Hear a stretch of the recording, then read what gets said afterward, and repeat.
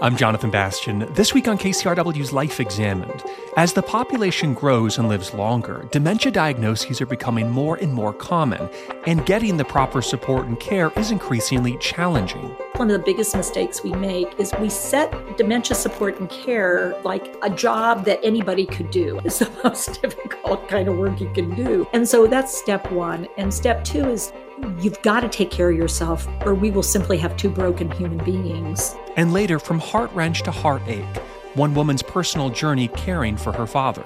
They go through this period, they call it shadowing, I think, where they don't want to lose sight of you. It's like you're an island and they're out to sea, and if they lose sight of you, they're afraid they're going to drown. Finally admitted defeat after about 6 months. I can't. I have to put him into a community. Such a wrenching decision because I felt like a failure. Understanding and acknowledging the challenges of dementia care while retaining compassion and hope. That's coming up on Life Examined. The numbers are scary. Of the top 10 diseases affecting Americans today, only one is on the increase: dementia. With an aging and growing population, global forecasts project that by 2050, 153 million people will be living with dementia worldwide. That's up from 57 million in 2019. And each year, more than 11 million Americans become the primary caretakers for friends and family. Unpaid and untrained, they're forced into a new reality, straddling two worlds. It's exhausting, frustrating, and some would say depressing. Professional care is expensive, and the cost of good memory facilities is prohibitive. It's estimated that 70% of all Medicare and Medicaid costs by 2028 will be for dementia care. So what's the latest we know about dementia and Alzheimer's? Could lifestyle changes prevent memory decline? What are our common misperceptions, and why is experienced care so crucial, not just for the patient, but also for the caregiver? In her book, Understanding the Changing Brain, A Positive Approach to Dementia Care, author Teepa Snow shares some best practices and approaches and emphasizes that, quote, until there's a cure, there is care. Snow is an occupational therapist and a leading advocate with over 40 years of experience working with dementia patients. She's also the founder of Positive Approach to Care. Teepa Snow, welcome to Life Examined. Thanks for having me. It's a pleasure. So the first thing I want to get to is just trying to find the right language to talk about dementia in terms of what it is. I mean, I was trained in psychology, so we call things disorders. Other people call things illnesses or degenerative disorders. I'd love for you just to give us a framework of talking about what dementia is. At least we can start with the medical terms. Okay. So dementia is actually a syndrome, a collection of symptoms that fit under an umbrella. And what it refers to is brain changes in your brain, chemistry and structures that is related to destruction of tissue. And when we have destruction of tissue, we have impairment of function. So unfortunately, dementia is progressive and it's chronic, meaning it will change over time. It will become more profound over time. And it's not fixable. However, for all that we lose, there are things that we keep.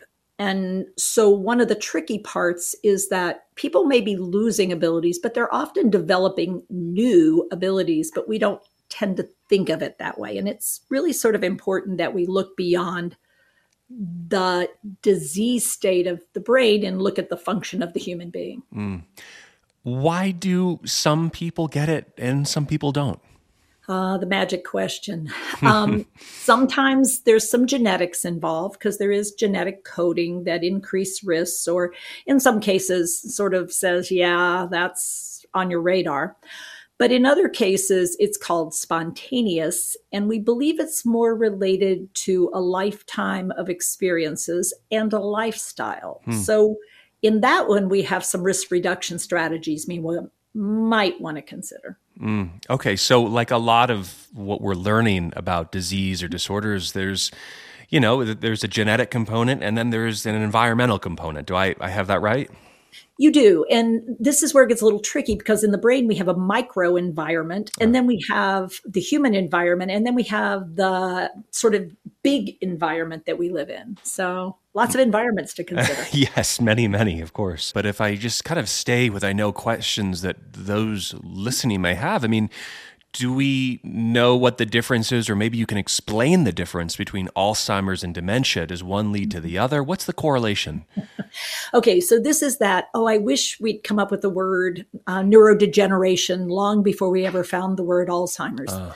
Alzheimer's was a physician who discovered that when people passed away from the thing they had, one woman, actually, a young woman, she had plaques and tangles in her brain, and it was unique. And so he got to name it. And so it was called Alzheimer's disease, named after the doctor, not the woman.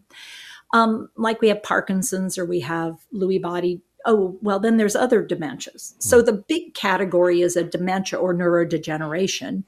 And under that umbrella of neurodegeneration, we have Alzheimer's, we have Lewy body, we have frontal temporal dementias, we have Huntington's, another physician. We have vascular dementias. So what we know is they're all dementias, but how they're dementias varies. So if you could just for a second maybe describe the difference between the two, would you be able to do that? Yeah. So dementia means at least two parts of your brain are actively dying. It means it's going to progress and it's going to spread through other parts of your brain. It means that we currently don't have a cure or a fix or a stop to it, and we can't prevent it from happening yet. We also know that ultimately, if nothing else results in your demise, it can, in fact, result in your death because it destroys so much brain tissue you can't continue to live. However, each of the different dementias, we believe, is caused by a different set of features. And so with Alzheimer's, it's abnormal proteins, and the abnormal proteins of note are beta amyloid proteins and tau proteins. With frontal temporal dementia, it's almost all tau pathology. So it's a different pattern of attack on the brain and a different protein problem.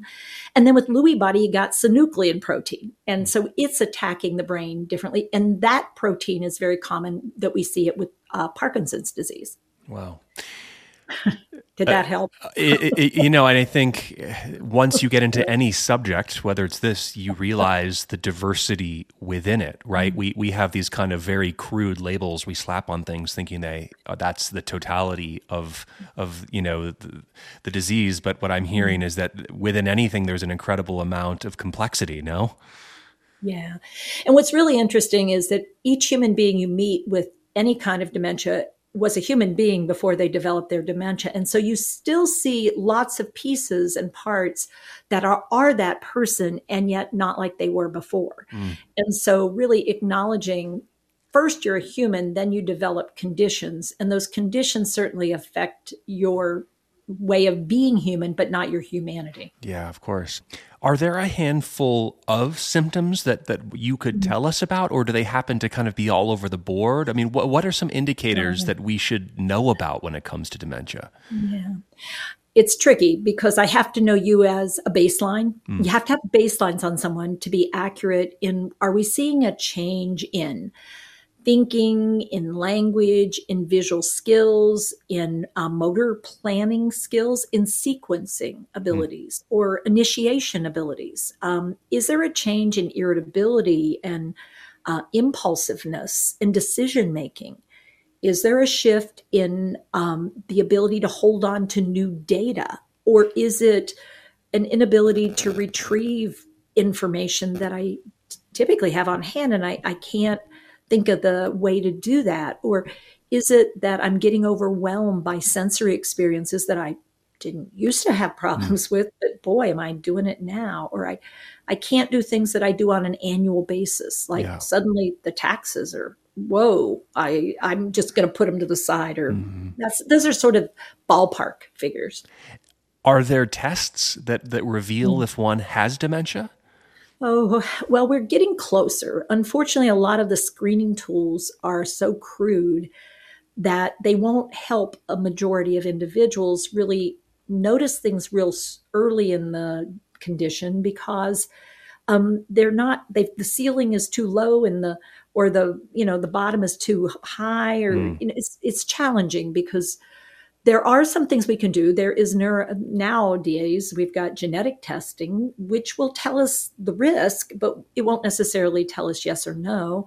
We can look for abnormal protein in the cerebral spinal fluid, or we can look at a PET scan, which allows us to look at a living human brain in action and see where its glucose metabolism is, or where we have the beta amyloid or the tau or the synuclein protein buildup where we shouldn't.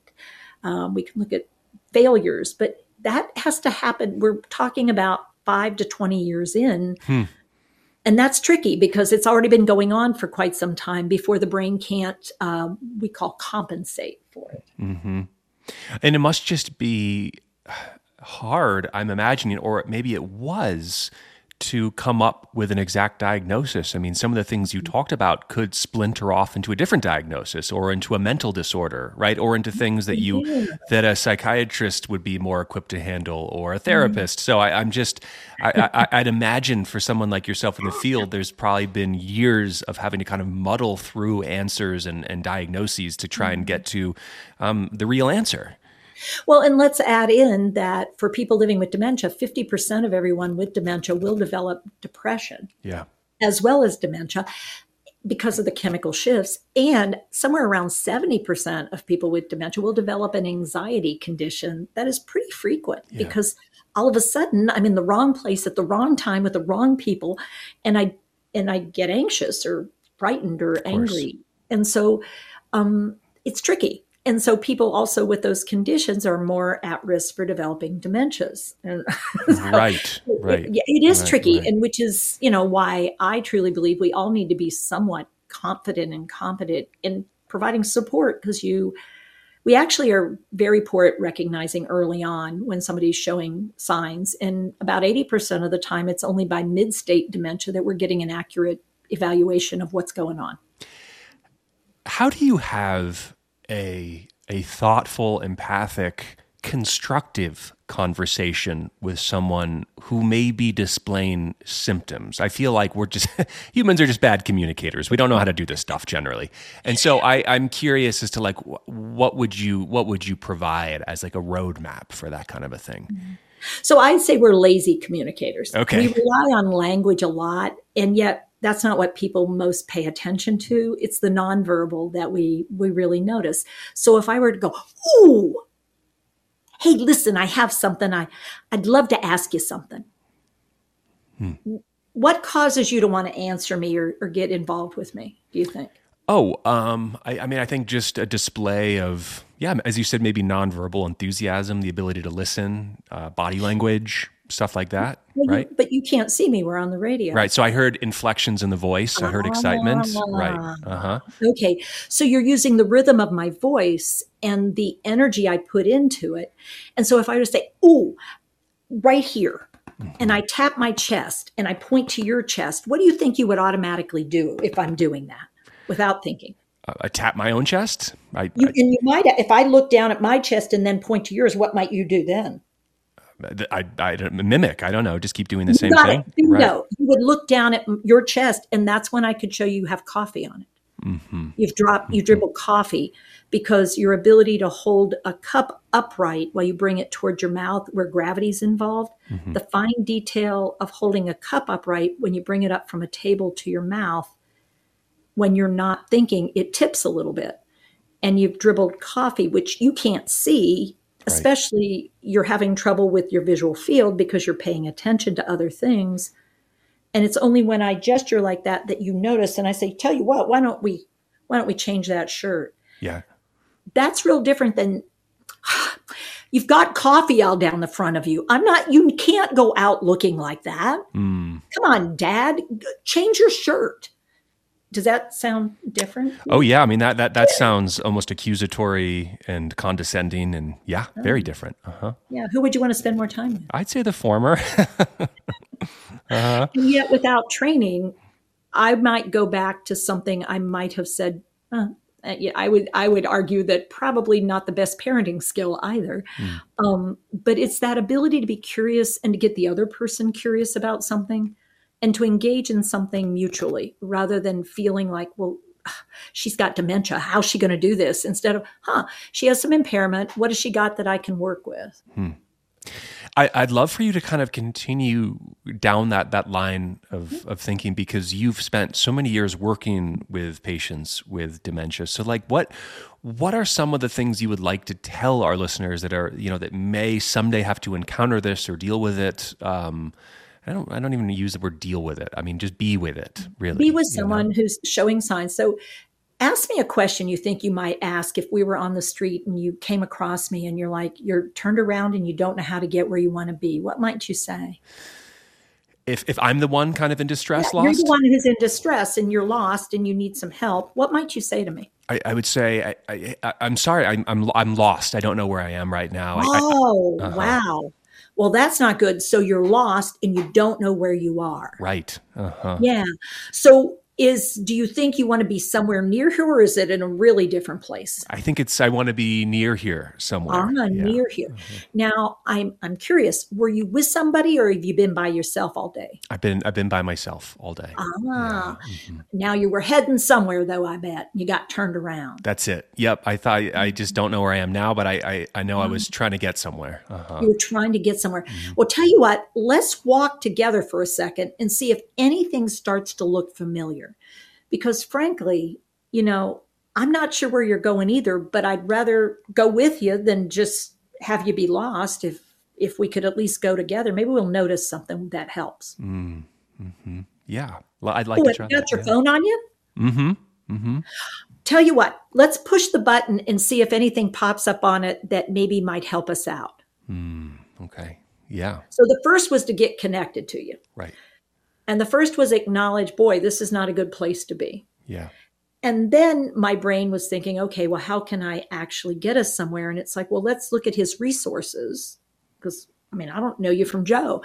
But, in this moment, clearly, if you're willing to approach a stranger, you're not in a good place. Right.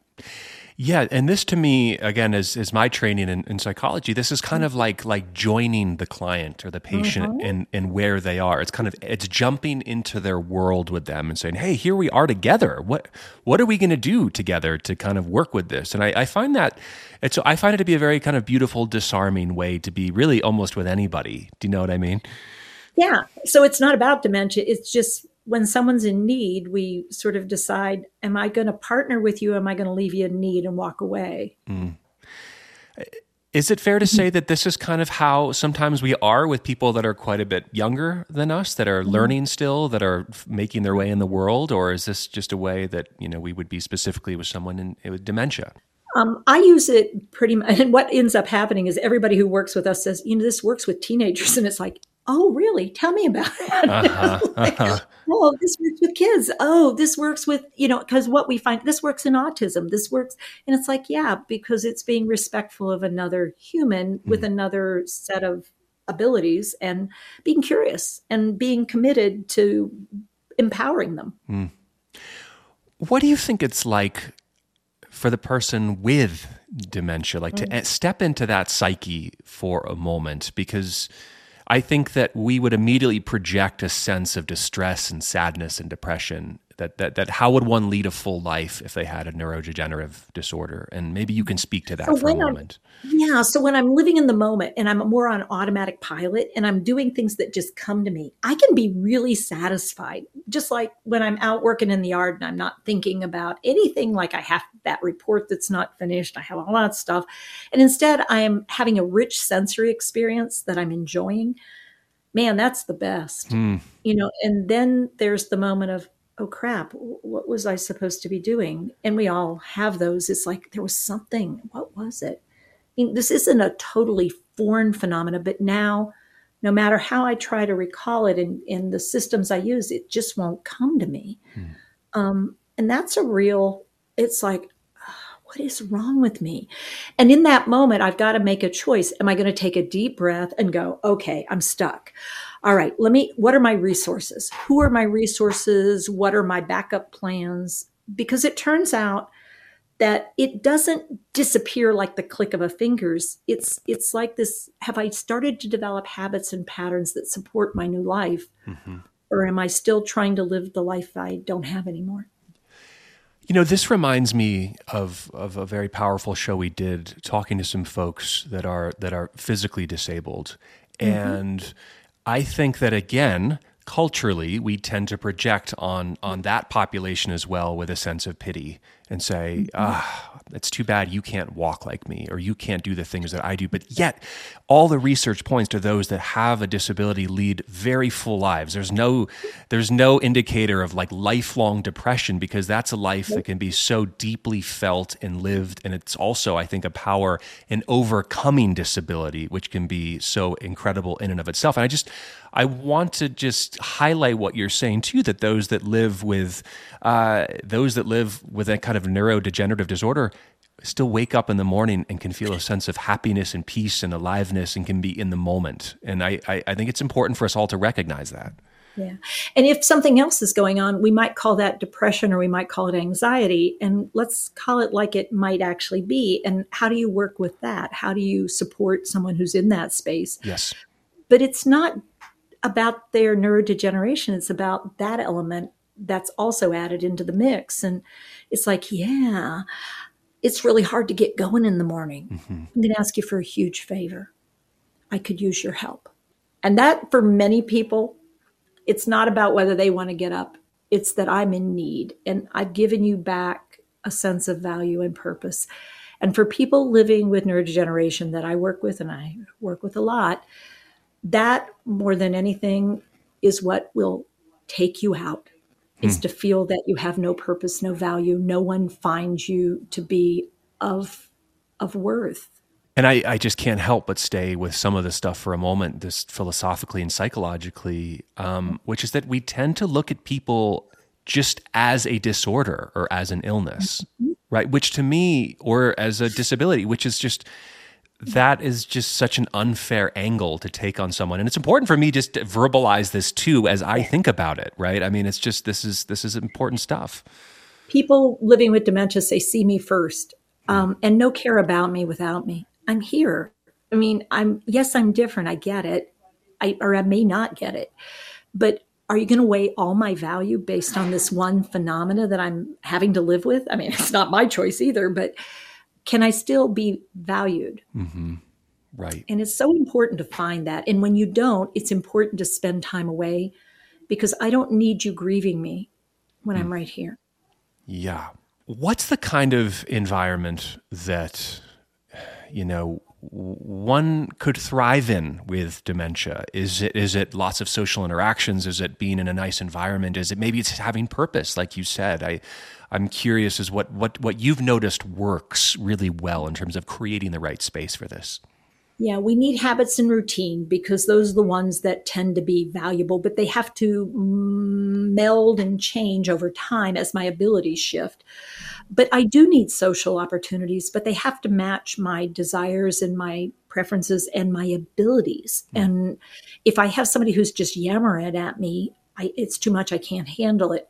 If we're in a very busy, loud space, I can't do foreground from background is one of the most common senses people have. I can't separate what I should listen to, what I shouldn't. So I get overwhelmed. Yeah. If there's a lot of movement around me, I get overwhelmed because I can't determine what's okay movement, what's directed at me, what I should do. So again, being super respectful of the possibility that what has to happen is we have to tune in to what's working for that person at that time and give them a rhythm and a pattern that really does match what feeds their spirit and what feeds them and feeds us.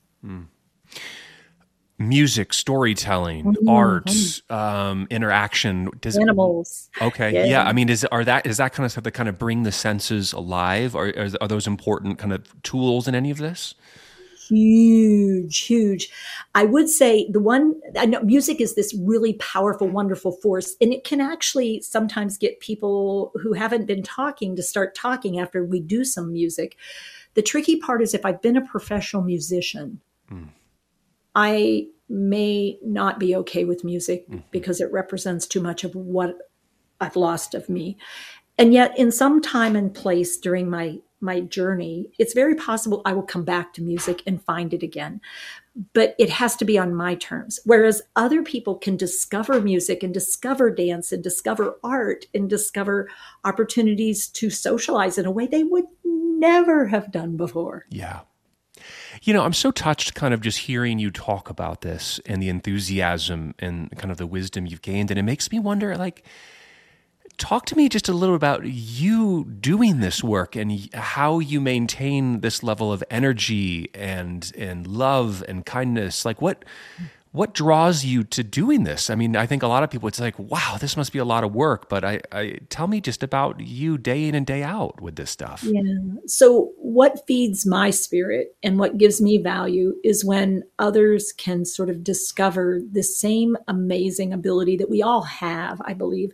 And some of us learn to exercise pretty regularly. So it's just like putting on the right set of clothes for me. I don't have to think about doing it. It's just part of my habit, my routine, my synaptic pattern. And when I have someone who's unique and really what we would call in a challenging situation, it causes my brain to go, oh, let's see what we can figure out here. Not, I have the answer, but, oh, this is a curiosity. And so for me, it's the engagement of this that is so empowering for me. And it gives me the energy back that I put in and I end up with more energy than I started with.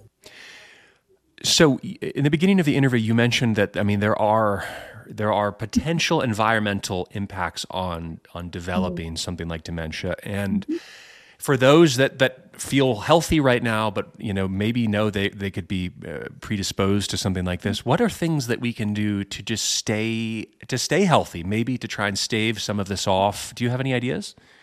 Well, we certainly know some things are risk reducers. So exercising regularly, giving your body and your brain a workout. I mean, getting blood flow to your brain and varying the pressure and the intensity. It's always a healthy thing because blood vessels feed your brain cells. And so that's a good one. Watching what you're putting in. And so the Mind diet or the Mediterranean diet tend to be a better option. Looking at how much glucose we're throwing in the system, which, it's a quick fix, but it's not necessarily the healthiest thing for our brains and our bodies. And also looking at social engagement that we enjoy, because when we engage socially, we use a tremendous amount of our brain tissue. Doing things that are curious and interesting to our brain, try new things, be willing to invest in not knowing and getting better at knowing something because it uses brain power and builds synapses, whether it's physical things or cognitive things or some combination. And then looking at your stress levels and figuring out what's good for you with stress management. Being somewhat stressed off and on is a really healthy thing, but being in distress is really not healthy at all. It releases cortisol, and that is the enemy of your brain for sure. Yeah, and I think it really caught my attention how you mentioned the importance of social interaction. And I think that one common theme I just seem to come back to on this show, whether it's Harvard's longitudinal study on happiness or anything, is that social interaction remains so key in our health in a way that I don't think we recognized maybe forever. And one of the things that can happen in many cases is the person starts to isolate themselves either due to fear of discovery or difficulty figuring out how to connect and how to initiate. Yeah. So being supportive in that is of one another in that, because it's very easy to get into habits of isolation and not even realize you're doing it. And getting out in nature is a great way to get started in this whole process. What's the outlook for something like dementia? I mean, if you could kind of imagine where we'll be in 5, 10, maybe even 20 years, what do you think? Well, in 5 years, we're going to be deeper in the soup because we have the baby boomers coming on. And our risk pattern is after we hit somewhere in the 60 to 70 range, the risk starts going up. Okay. So we have people living longer. We're going to have more folks. So I hope we figure out how to support one another because the system we have currently is not financially viable. The second thing is that we're learning new things each and every day. There's new theories that I think are probably going to be more potentially helpful than some of our other patterns in the past of only looking at beta amyloid formations as the be all and end all. So I think we're looking at new ideas like viral load and blood-brain barrier things and glucose metabolism, all as features in sleep. Oh, I forgot that one. Sure. Oh, yeah. So, I think the outlook isn't as awful as it has been. The tricky part is, as long as we have so much ignorance out there about this condition we call dementia, it's going to surprise people and make life miserable for them for quite some time until we start to help people recognize there is life after the diagnosis. We just got to figure it out. Can you imagine a day where we someday have medications that are effective and that can at least, if not stop it, slow it down? Maybe. I think it's a maybe. I mean, I live with hope, but until there is cure, there's care. So I hesitate to say, because I've been in the business now professionally for 43 years, going on 44. And I've got to say the promise has always been there, and we're still not there.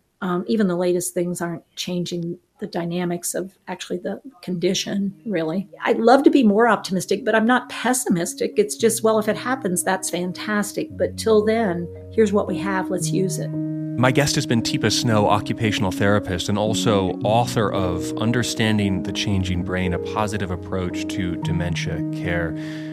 She's also the founder of Positive Approach to Care, which provides awareness, knowledge, and hands-on skill for dementia care. Teepa, thank you so much for sharing your work and experience with us today. I appreciate it.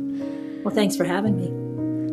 Still to come, Figuring It Out, one woman's personal journey with her father's Alzheimer's and how storytelling helped her find purpose.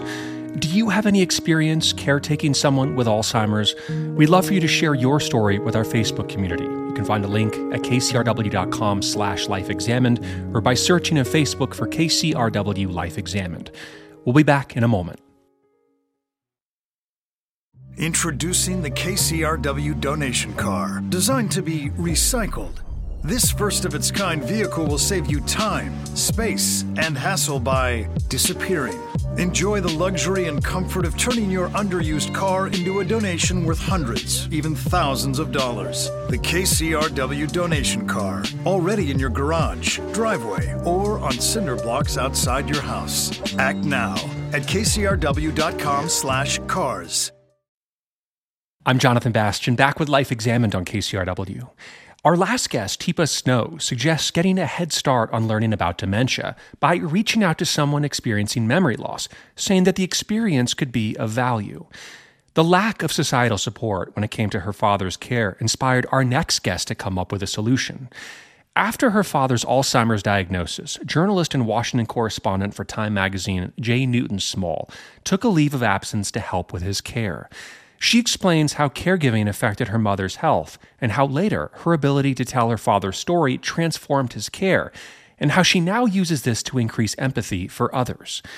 Jay Newton Small is the founder and chief executive officer at MemoryWell, and formerly a longtime Washington correspondent for Time magazine and a journalist for Bloomberg News. Jay Newton Small, welcome to Life Examined.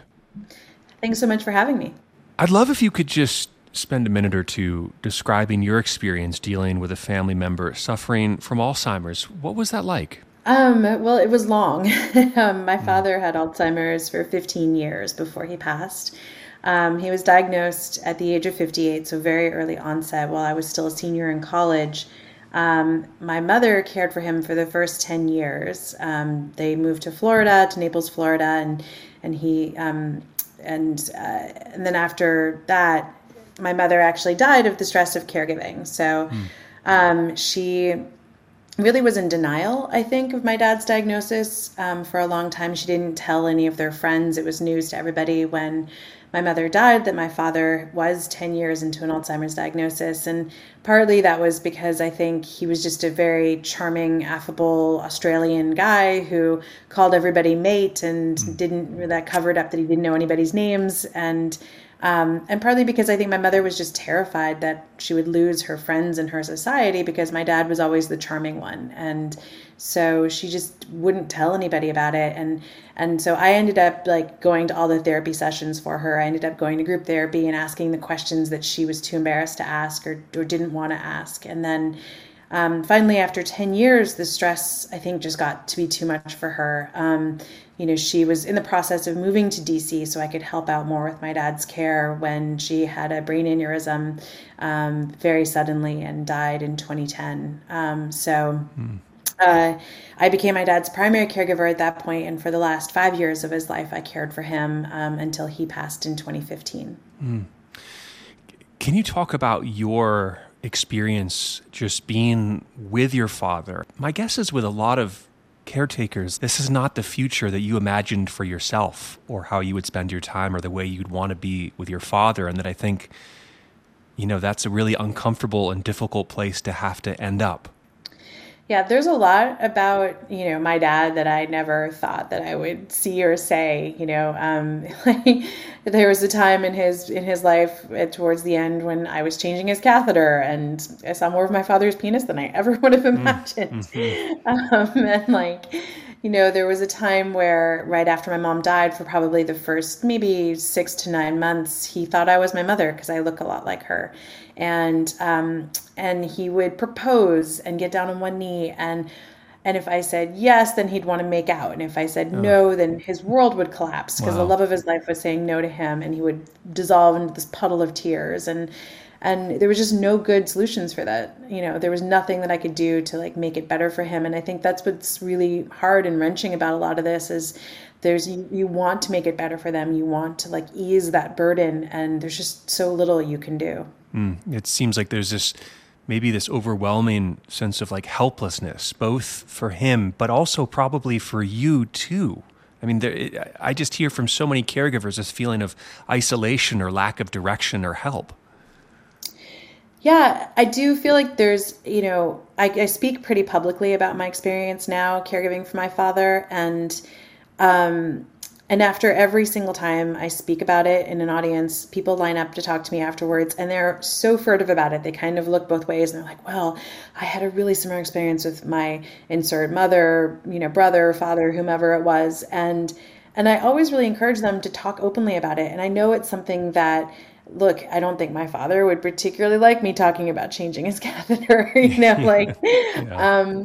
But if something doesn't come of this, if I felt like for me, if some good didn't come of my experience, if others couldn't relate to it, if something couldn't be changed given the 15 years that we went through this, then there, it was a loss of 15 years to me. And so I felt like I needed to be able to talk openly about this and to help others talk openly about this, because if we don't speak openly about our needs and how hard this is, then we're never going to get the resources that we need. One of the shows that we've done on this program that really stuck with me was about the idea of burnout, which became so, really there was a lot of awareness around that during the pandemic and the Great Resignation. But what interested in me is that the first time the burnout was studied, it was actually called caregiving syndrome. And it was noticed that among caregivers, there was this sense of just kind of flaming out, of growing exhausted, of getting sick, of feeling kind of negative or worthless. I take it maybe those experiences resonate with you. Yeah, I mean, I tried really hard to care for my dad at home after my mother died. I moved him up to Washington to be with me, and he was a night wanderer. So he would be up all night wandering around the house, and he was always looking for my mom. And in the months that he thought I was my mother, he would always want to hop into bed with me and cuddle. And, it was really hard because he would never go to sleep unless I let him get into bed. But then he would want to kind of get frisky. And I'm like, Dad, it's not an option. Wow. And there was no way to rationalize with him, to explain to him, I'm not my mom. This isn't appropriate. And he wasn't obviously in his right mind. He was at this point almost 11 years into an Alzheimer's diagnosis. And I was exhausted. I wasn't sleeping. I was working full time at Time Magazine. I ended up taking family medical leave, for a couple of months through this because I just couldn't handle it. I was just so tired. And I barely, slept. I barely had time to shower. And And they go through this period where they call it shadowing, I think, where they don't want to lose sight of you. And it's like you're an island and they're out to sea. And if they lose sight of you, they're afraid they're going to drown. And he wouldn't even let me go to the bathroom without he was just afraid of losing sight of me at all times. And I finally admitted defeat after about 6 months and was like, maybe 9 months. And I was like, I can't, I have to put him into a community. And it was such a wrenching decision because I felt like a failure. I felt like, how could I not care for him myself? How could I not do this? But I didn't know what else to do. And I was just so tired and I was kind of at my wit's end. Can you talk a little bit about what resources are available for caregivers? And I mean, not to mention the fact that your mother, you said, died from a stress-related illness. Can you just share a little bit about that?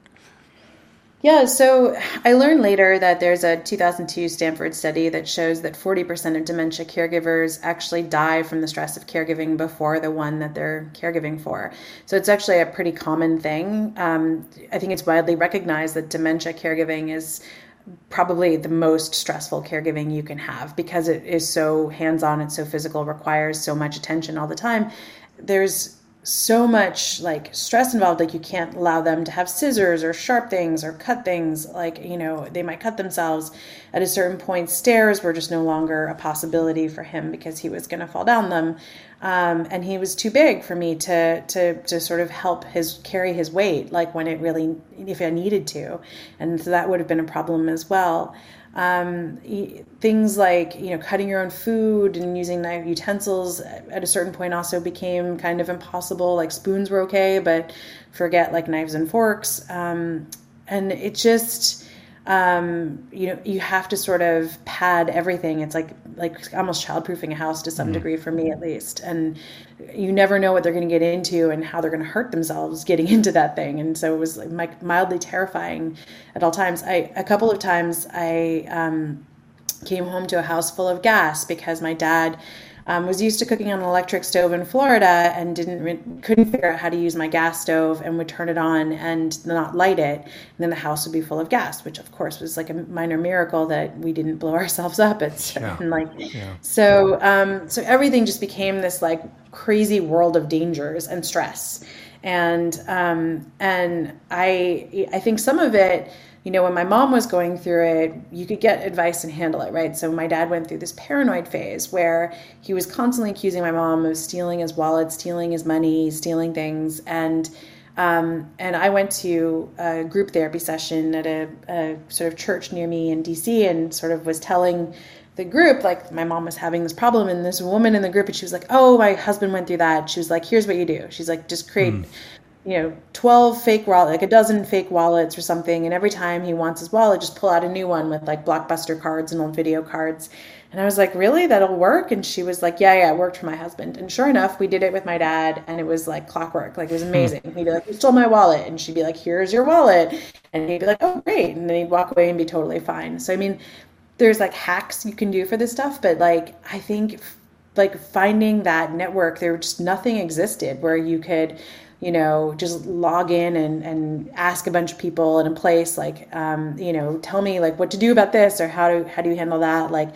There's no easy hack, I think, for a lot of these things. Or if there are, it's just all experiential, and finding a group like that at the time for when I was going through it with my dad just didn't exist. I mean, it might exist now, and I think increasingly there are dementia caregiving groups online, but back then, the Alzheimer's Association website was all just medical stuff, research into Alzheimer's and dementia and pharma and stuff. There wasn't anything for caregivers. I think now there's more, but it really was this sort of black hole of information. And look, I'm a journalist and I'm pretty good at Googling and I'm pretty good at researching. And even I couldn't find out a lot of these things without having to kind of physically go to support groups for those living with Alzheimer's and dementia. And I was lucky that there were a few of them in my neighborhood and that could help me and help my mom. Mm-hmm. When you were going through this process, really learning how to be a caregiver, was there anything, that really resonated with you? Was it these kind of, anecdotal tricks and hacks or what kind of kept you buoyed for as long as you could handle it? I think the permission that I would eventually gave myself to lie to my dad was really important, because it ultimately was lying to the disease and not really lying to him, right? So at some points when my mother first died, he'd be like, "Where's your mom?" And I would be like, "Well, Dad, she died." And then he'd like relive her death, which was terrible, and after 20 minutes of sobbing, he would like ask again, "Where's your mom?" And then I tell him again. And it was like this kind of horrible loop that you're in. And finally I was like, I'm just torturing this man. And so I was like, he would ask me, "Where's your mom?" And I'd be like, "Oh, she went for coffee." And he'd be like, "Oh, okay." And he was fine. And then he would ask again, and I'd be like, no, she went for coffee. And he'd be like, "Oh, okay." And the same thing when he asked for his parents, I'd be like, "Oh, they went for coffee." I wasn't going to make him relive the death of his loved ones over and over again. And I think that led to like a series of like white lies, that just, it was the things that sort of helped me kind of get through what we were doing. Like, at one point he was like, I'd take him out for lunch from his community, and he'd be like, where are we going? I'm like, "Oh, we're going back to the hotel." I would call the community the hotel, because like he loved hotels and he spent a lot of time in hotels. And so for him, living in a hotel was totally normal and fine. In the United Nations, he lived in hotels for years on end in different posts. And so that seemed normal. But if I'd said, "Oh, we're going back to your dementia community," then he would freak out, because he'd be like, "I don't have dementia. What are you talking about?" So I think finding the right ways to just the language to describe these things to him in ways that would fit his reality and avoid a total meltdown for me, like became a necessity, and something that it enabled me to kind of still relate to him, still talk to him, still be able to take him out to lunch and be with him and hang out with him, but not have to like, have it be a wrenching time or a hard time, or have like episodes or difficulties. And again, I just wonder how you would react to this. I'm sitting just with this idea that, your life, your one life, was just so tremendously altered by this in a way that you did not expect, I have a feeling. And I think a lot of folks out there that kind of have to wrestle with this, almost kind of like existentially, like, okay, here I am suddenly in a world I really did not expect or want to be in. And I'm just wondering, like, how did you react to that? How do you sit with that? What would you tell others that, are suddenly finding themselves there? Because I think that this is going to happen more and more in the way I understand, these neurodegenerative disorders are cropping up, and caretaking is going to become a real part of our lives. Yeah, I think that like you have to kind of just realize that your reality is shifting and their reality is shifting, and therefore yours is as well. And there's an expression in Alzheimer's and dementia caregiving where you would say you're meeting them where they are. And I think when I was unsuccessful was when I was trying to drag him back into my reality, and I was trying to correct him and say, "No, Dad, don't you remember this? Don't you remember that?" Or, "Dad, come on, like you remember how to do this. You remember how to like tie your shoelaces. You remember how to like do X, Y, and Z." And where I was most successful was when I just let it all go and just said, okay, this is where he is now, and I'm going to meet him in that reality, and I'm just going to let him live in that reality, and I'm going to be there with him. And I used to ask him sometimes, "How old are you today?" And sometimes he would answer, he was in his 30s. And if he said that, then I knew it was going to be like a Beatles and Bert Kempfert and Africa kind of day, where that's where he was in his 30s. He lived in Africa. He listened to the Beatles and Bert Kempfert. He had a little Volkswagen Beetle. And those are the things that he would relate to. And trying to relate to anything else in his life, anything more modern, anything besides that was not useful. Like he just wouldn't engage. Mm-hmm. Or if he said 50, then it was going to be like a Simon and Garfunkel and like a Asia kind of day, because that's where he lived in his 50s, was in Asia. But I think it was, trying to rationalize. I tried really hard, and it was like the source of so much stress when I was like, "Dad, you can't do this. You can't like control your accounts, your banking. No, Dad, you can't drive anymore.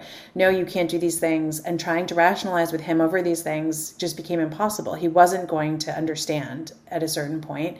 And so there just was like a point where I was like, I'm not going to rationalize with him anymore. Well, finally, I mean, you had to put your job at Time Magazine on the back burner, and you started a new business called Memory Well. And it takes your storytelling skills and uses them to recount the story of people's lives. Can you tell us why you felt inspired to do this, and maybe talk about the role of storytelling considering, everything you had been through with a father that was going through Alzheimer's? Yeah, so Memory Well really grew out of my experience with my dad. I moved him into one community. He actually got really violent and got thrown out of that community, which happens to about a quarter of all of those living with Alzheimer's and dementia. And then I ultimately moved him into a second community. And when I did, that community asked me to fill out this enormous 20-page questionnaire about his life. And I was, really struggled with that questionnaire. There's a banking questionnaire, there's a medical questionnaire. Those weren't hard, but the one about his life, I mean, it just was a really hard thing. It was sort of like the questions were like, tell us about your parents' marriage in like 4 lines. And you're like, it's like writing haiku. What am I supposed to put here? Like they like fought over spicy food and like take drives on Sundays. They met and married in Africa. Like, I don't know. And so I also didn't have like a lot of faith that the staff would actually be able to read and remember 20 pages of handwritten data points for like the 100 residents in that community. And so instead I handed in the form blank and said, look, I'm a writer, and I think it's just easier for me and easier for you if you let me write down his story. He was already 12 years into his diagnosis at this point, so he couldn't really introduce himself that well anymore, and I wanted people to know him. So I wrote 1 page, I kind of plastered the community with it, and it really transformed his care. The staff remembered it, they told each other about it.